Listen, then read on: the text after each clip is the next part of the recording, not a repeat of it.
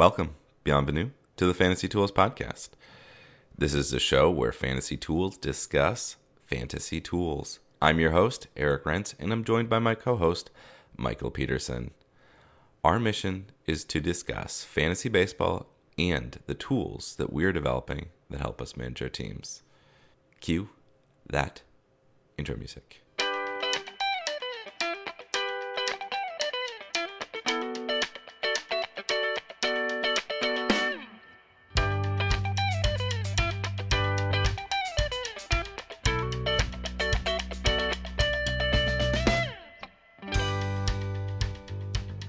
All right, pitchers and catchers this week, and you know what that means. The end of our season of podcasting. That's right. For those of you that forget how Python 0 indexing works, this is actually our 52nd podcast of the year. We did one a week. Exactly. I had not even created enough outlines for that eventuality. That's a good feeling, isn't it? Yeah, assuming that we wouldn't get there. And it is good Assuming feeling. we wouldn't get there. Wow, that's a lot of confidence in us. Well, not a lot of confidence. The big thing, I think of this as the king is dead. Long live the king. It really is. It really is. That's the best way to say that. I mentioned this to you the other day. When do I have to start watching Game of Thrones in order to watch one per night? And the answer was, you had to start last week. Yeah, you're too late. Too late. I'm sorry. You have to double up a couple days. Anyway, Yeah. April 14th, when it comes back, get on your watching if you want to do it. If you need an abridged list, feel free to reach out to us. I think we can provide that recommendation. We could come through. Yeah, we could come through on that one. Trade deadline last week in the NBA. On a scale from 1 to 10, 1 being totally boring, 10 being exciting, where you rank it? Somewhere between 8 and a 9. That was Really? pretty good. That was fun stuff. I kind of like more moves of guys who are going to be 4 through 8 on the new team than. I think the most. There are 2 trade deadlines that I remember. In the last bunch of years, one is the Rasheed Wallace year. Yeah. Where Danny Ainge helped to facilitate the trade that got the Pistons a championship.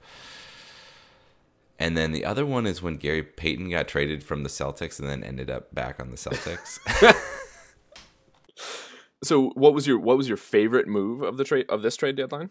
When you say that in terms of like what I'm the most concerned about, Well, obviously the Toronto is concerning. The Toronto move is concerning to you. And I guess is the Toronto move or the Sixers move more concerning to you? no, it's the Bucks move. Really? Your tick on the Bucks. Okay. I think that's going to be a really, really good move for them. That's very interesting. I think if I was a Celtics fan, a pure-blooded Celtics fan, I think I'd be the most worried about the 76ers because they are the ones that are keeping you out of an advantageous seed. Oh, I see. Yeah, because the Celtics need to get to number 3 because I don't think that Toronto or Milwaukee are going to fall off. Yeah, I guess you're right. That's fair. I don't know. I can't. Obviously, I can't see the future, but I don't know. I feel like that's going to be more consequential to the Celtics down the stretch than the Bucks move. And then let's talk about your team. Why? You did nothing. Why did you do nothing? It's like, this is perfect time. You had 2 directions that you should have gone. Either sell and get worse, get a better draft pick, get ready for next year. Or, why the heck not buy? Look at the players that were out there. You could have improved the team a little tiny bit and probably made a playoff They run. don't know what they need. They have no idea what they need. They have no idea what to do to get Towns and Wiggins to be a team. They have no clue. They don't. I don't know. I don't know what your team does because it has to do something. It can't just dither. This is the Timberwolves way. All right, let's get to some baseball. This week on the pod, we are going to talk about updates to our projections model, things that we worked on in the past week. And in the second half, we're going to work on identifying some problems and seeing if we can develop some wholesale changes to the model that will make improvements top to bottom. So here we go. It turns out that the best way to look at the model is not by looking at what I actually did to the software, but by looking at what I said when I pushed it to the web page. Which one do you want? Which one do you like the best? So there's some big ones here. I think, we're being a little bit glib here, but the updates for ages and pose was the largest wholesale change that we made to the rankings last week. So this is in response to something that you said. Do you want to introduce your theory? Oh, well, we were looking at some of the players and specifically we'll call it the Buchholz conundrum. Yeah. How do we deal with Buchholz, and why was he in the top 100 players when he shouldn't be? We need to deal with age, and there's a bunch of research out there, but we should do something kind of slapdash with this, which is just plain to say, if you have a long career, then you have a longer tail to your career to show what's going on, and then maybe wait things a little bit. And so you implemented some changes based on age that had some positive effects. I didn't. I'm curious. I'll be curious in the second half, but I didn't identify any negative effects from the age. In the sense that I didn't identify anyone that I was like, ooh, I like that ranking less now that I've implemented age in there. It really helped on the pitching side because you have a lot of pitchers that are 35, 36, 37 that are out there that you'd like to back them off a little bit. So specifically just top line, Clay Buchholz went from number 60 in our rankings to number 233 just overnight, just with flipping this switch. That's exactly what we needed. Unfortunately, okay, the player. Okay, I do know the player, and we're going to be talking about him a little bit later. Who got hurt, I believe, and that would be Kate Upton's husband, Justin Verlander. I agree with that. I think he got hurt the right amount. Too much. I'm not sure. So let me tell you what happened here, which is that what I did to implement to back off the ages was to basically increase the denominators. So on the pitching side, we have all these ratio stats. We have ERA and WHIP, and so all I did was increase the numerators rather on those. So basically your ERA and your WHIP get a little bit worse with age, which is basically what you see if you track any individual career. And we started rolling this in, and you recommended age 31, but I played with it a little bit and ended up doing it at age 33 on the pitching side. There's a lot of guys that are 31 and 32 that you don't want to start rolling off. Yeah. Okay. Here in the new model, Corey Kluber is our top pitcher. I think that's totally defensible. Okay. Yeah, I think that's fair. You can fight it. Fair. I mean, we still keep Max Scherzer in the second round, right? We have six pitchers that would go before the end of the second round in a 12 team. Okay. I mean, it's yeah. I get it. I get it. Yeah, I mean, I think that the thing that's just crazy about all of this is that what you've done is sort of feels random. Like which pitchers are in which spots is, I guess, the thing that I'm getting at. But at the same time, when you forget the names and say we've got the top 5 pitchers all coming off the board by pick 33, then you're like, okay. Yeah, but you've got the numbers sort of slightly different. I think the thing that I keep coming back to, and the thing that we'll come to in the second half, so I'll just mention it quickly here, is that anytime you look at the individual numbers of these players, I kind of have a hard time disagreeing with them, which makes me worry that the value system is broken more than anything else. I do think that the value system needs work. So that maybe that's something for next week. The other thing that I didn't mention that I just wanted to mention is that we do actually record the ages and the positions now, and this was in response to a discussion where that's actually how you if you wanted to use this projection system to draft, you need that information. Yes, absolutely the case. And I think we have a solution coming for the positions. I've got at least some ideas. Do we? Oh boy, even more exciting. So we were kind of kicking around, and this is going to get to our last point before we go to the half here, which is that we've been really trying to figure out how people would actually use and want to use these projections in practice. And that led to another really good discussion, which was, well, what are these projections actually good for? And currently, we're at a place where we wholeheartedly endorse our projections for full season roto. Sure. And I think every other format we're kind of we need to figure out what else we need to really trust these projections for other formats, or really make the best use of these projections for other formats. Actually, I think our projections feel decent enough for other formats. It's our rankings that need to be adjusted because interesting. Because the value associated, right? Because I mean, we've said if we're okay for this for full season roto, then we're pretty close to okay with what the projection values are. Which, for the most part, if you look at each player, like whatever. Mike might be smoking something, but it's fine. But on the rankings side of things, it means so much.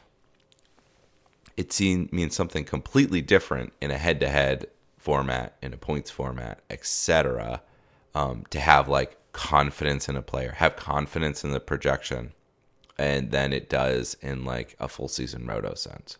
I think my vision would be for us to have another column for each stat, which is somehow encapsulating the fluctuation, the small timescale fluctuations that you expect in these as you're accumulating these stats. So basically, when you look at the growth curve, like throwback here, when you look at the growth curve, how far off of that line do you expect an individual player to get? We need some sort of metric that says, okay, well, this is how far off that curve they got. Right, exactly, for a given week, either in the plus or minus. And that's the boom or bust potential kind of piece. That's right. So somebody like Mike Trout, is rock solid stat accumulation all year. This is the R squared from the growth chart. Bingo. And we need that for I mean, ideally you would have something like that for every single one, and then you'll know, okay, if this number is really high, this is somebody that you might want to devalue a little bit in a league that ends before the full season or something like that. Mm-hmm. Right. So I would say that we might want to stay away from re-ranking players for specific formats, but provide another number so that people can assess whether they should do that. Or maybe a little bit of both. I know that you want me to just rerun these rankings. We'll figure it out. I know you hate some of these values. Okay. Yeah, and I think that we're going to be talking about that really shortly. Even after 52 movies, we still thought of a few more we wanted to do. Mine is obviously Kill Bill, which I threatened every week for like several months. I know. I would have done it. It would have been fine. We didn't do Young Frankenstein, which is probably an oversight. We didn't get a Roger Moore Bond in there. But I felt like if we opened the Bond chest, that we might go a little too far. If we did any more. Yeah, because we did Connery, we did our buddy Daniel Craig, we did Pierce Brosnan. Yeah. All right, Michael. So I was tasked with doing a little QA/QC on your rankings and seeing like where do they not make sense. So I went to Fantasy Pros, grabbed their rankings and slammed it together with our rankings, and then did a little bit of a, I don't know if I'll call it an algorithm, but did a little bit of logic to compare the two, and then created some flags. Again, the great thing about Fantasy Pros is they have best ranking, worst ranking, and standard deviation. So I've been really, really loose with what what got flagged. I just created a field. This is a spreadsheet tool. Love it. In the end, we did a little bit of scrape in the Pythons, but giving you a lot of flexibility on this by adding or subtracting the standard deviation from the best or worst rather than from the average to flag which guys are crazy. Fine. And then I just went through and was like, okay, who do we have to talk about? I mean, like, we can skip over Mike Trout and Mookie Betts got flagged because Mike Trout is solidly number 1 and Mookie Betts is solidly number 2, and you have those flipped. So I think it's going to be flipped. I think that's fine. I think whichever way you want to have that's fine. If you want to have one of those third, this would be a hard podcast if we didn't agree that was okay, I think. Oh yeah, but then I flagged a bunch of others. That I wanted to talk about, and I've given a little brief hint at my comments for Mike. Is there any one of these guys, sort of the top 75? Sort of the top 75, according to Fantasy Pros. Anyone that you want to hit first? Let me just give you a quick overarching disclaimer that's gonna explain several of these, which is that the rankings on stolen bases are screwed up. Okay. There needs to be a pre-factor. So let me say who goes in this group. So the people that go in this group, the reason that Nolan Arenado is low is because we only project him for 3 stolen bases. The reason that Trey Turner is so high is because he only has stolen bases. Whoa. Trey Turner, you have at 68. I mean, yeah. Okay. When I say high, I mean worse. Okay. You disagree. Let's talk about Nolan Arenado and Trey Turner because I think those two are illustrative in this respect. Right. So you dislike Nolan Arenado because I have him at number 24 overall. Yeah. And just like in my gut, I'm like, that's way too high. And then when I look at the rankings, we have best ranking 3rd, worst ranking 13th, average of 5.8, standard deviation of 2.7. So let's talk about what the model is actually doing here. Okay. Let me read 2 sets of stats. You've got which one of these matches Nolan Arenado better? 286 average, 37 home runs, 98 runs, 110 RBIs, 3 stolen bases, or 289 average, 37 home runs, 97 runs, 116 RBIs, 3 stolen bases. That's your projection, and that's kind of the aggregate Steamer. projections, right? Steamer. Yeah. Okay. So you're looking at Steamer. Right. So my point is, they're the same. Our value, and this is your point too. I think our value system is screwed up, and the only reason that when you look at these stats, the thing that stands out is the stolen bases. Yes, the guys who get stolen bases. Okay. And so the same thing is true if you're asking like what's going on with Trey Turner. Like if you look at any of our individual projections, they look really good in comparison to Steamer's projections. They align mostly. They mostly align. I think you could go through the same Arenado style exercise, but you'll find out that Trey Turner's 44 stolen bases is just not worth very much in our projection system right now, or in our ranking system. Yeah, right now. we need to adjust for that. Okay, so right. So where would you have your rankings, pure numbers? Where would you rank those two? With your gut. Well, the nice thing about the value, like the value system as we have it in here, is that it's linear, so you can see where the tiers break down. So I would move Arenado up into like the 1400 tier. Okay, which is somewhere around what, 15? Yeah, like the high 1400. So I would put him. So you'd have if I was like 10. if I was forcing a reslot, I would put him right ahead of Anthony Rizzo. I would put him at number 13. And you could argue that he should go ahead of the 3 pitchers that are in the block from 11 to 13. I don't put him above Martinez. If I'm if I'm like gut re-ranking these, I don't put him above Martinez. I don't put him above Lindor. Okay. Interesting. I would straight up switch him with where you have Bryce Harper. You have Bryce Harper at number 6. Okay. Luckily he moved down. He's 8, but okay. It's not good. It's not good. The Bryce Harper thing, I don't know. I mean, the problem with making these rankings is that I need to be agnostic in order to actually make these rankings, but we also have to recognize where the biases are, and clearly stolen bases are a bias. Another known problem that you identified correctly for me is that our chosen methodology does very badly on young prospects. It doesn't even include them. Yeah. So, Acuna, not even in your rankings. Let me see. Mondesi, not even in your rankings. Yep. And then this prospect, I don't know if you can see where I'm highlighting. This prospect Nelson Cruz. You don't have him ranked either? I don't. I'm going to stand by that one. But yes, the Acuna and Mondesi and Vlad Guerrero is the other one. And Vlad Guerrero Jr. require a new brainstorming session for how they fit in the clustering system.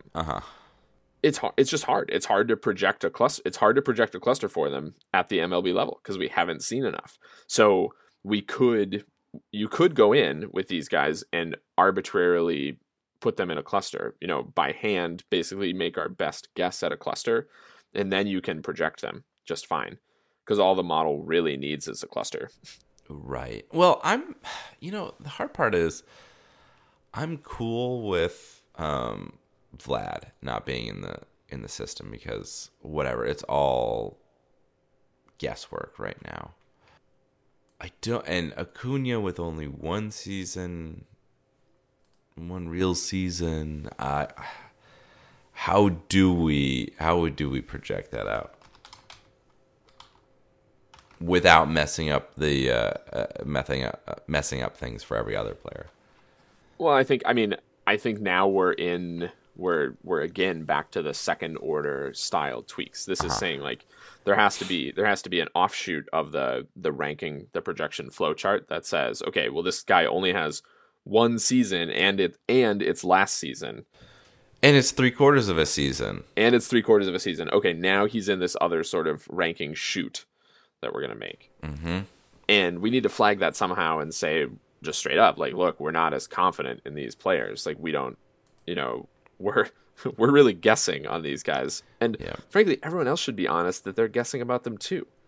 Mm-hmm. Like anyone who says that they have a really hard projection for Acuna or Juan Soto, even, who played a whole season, or Mondesi or Vlad Guerrero Jr., I don't think they're telling the truth. Like, you don't know what they're going to do.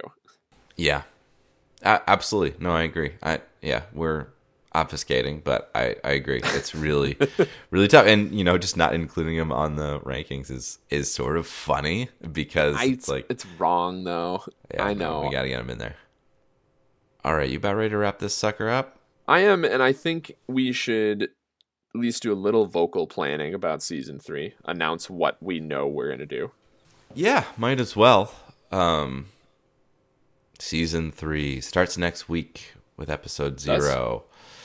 And then who knows if we'll be talking to you in a year from now.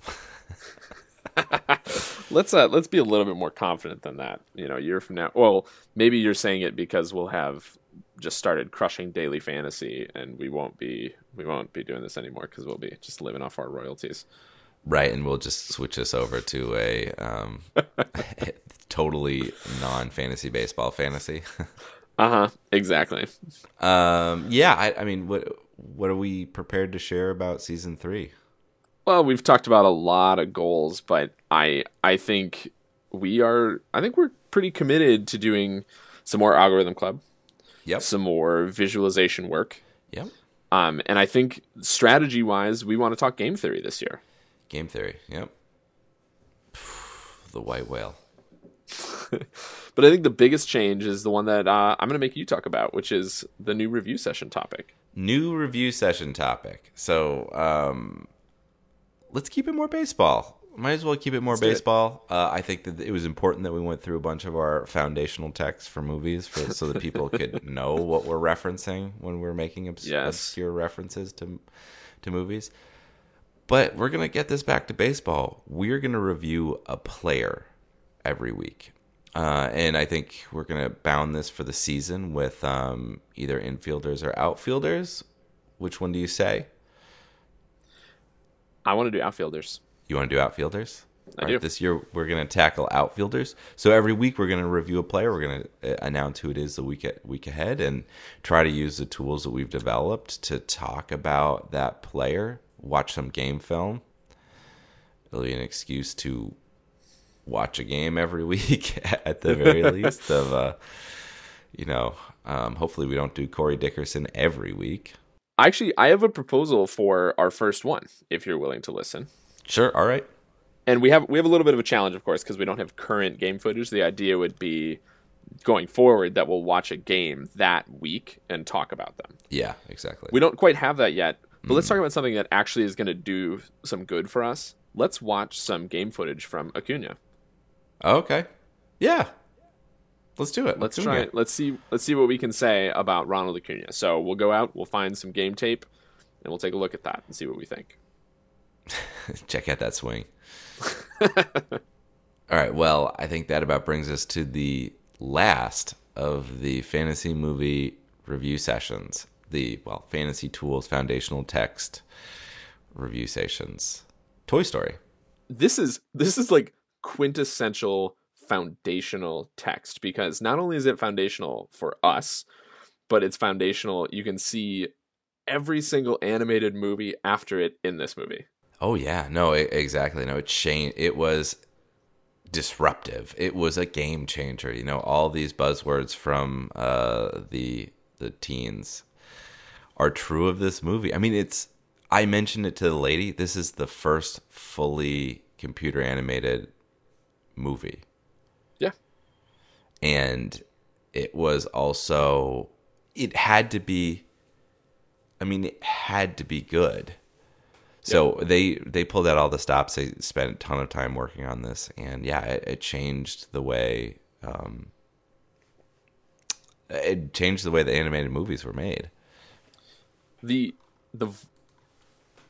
don't want to take away from the technology, but the voice acting is phenomenal in this movie. I know. I mean, it was really, really good. Yeah. And the characters that they have some. I mean, that's the big thing, is that they have some real actors with real chops attached to this. I mean, I don't want to discredit voice actors who include Luke Skywalker. I mean, for crying out loud, Mark Hamill himself. But I mean,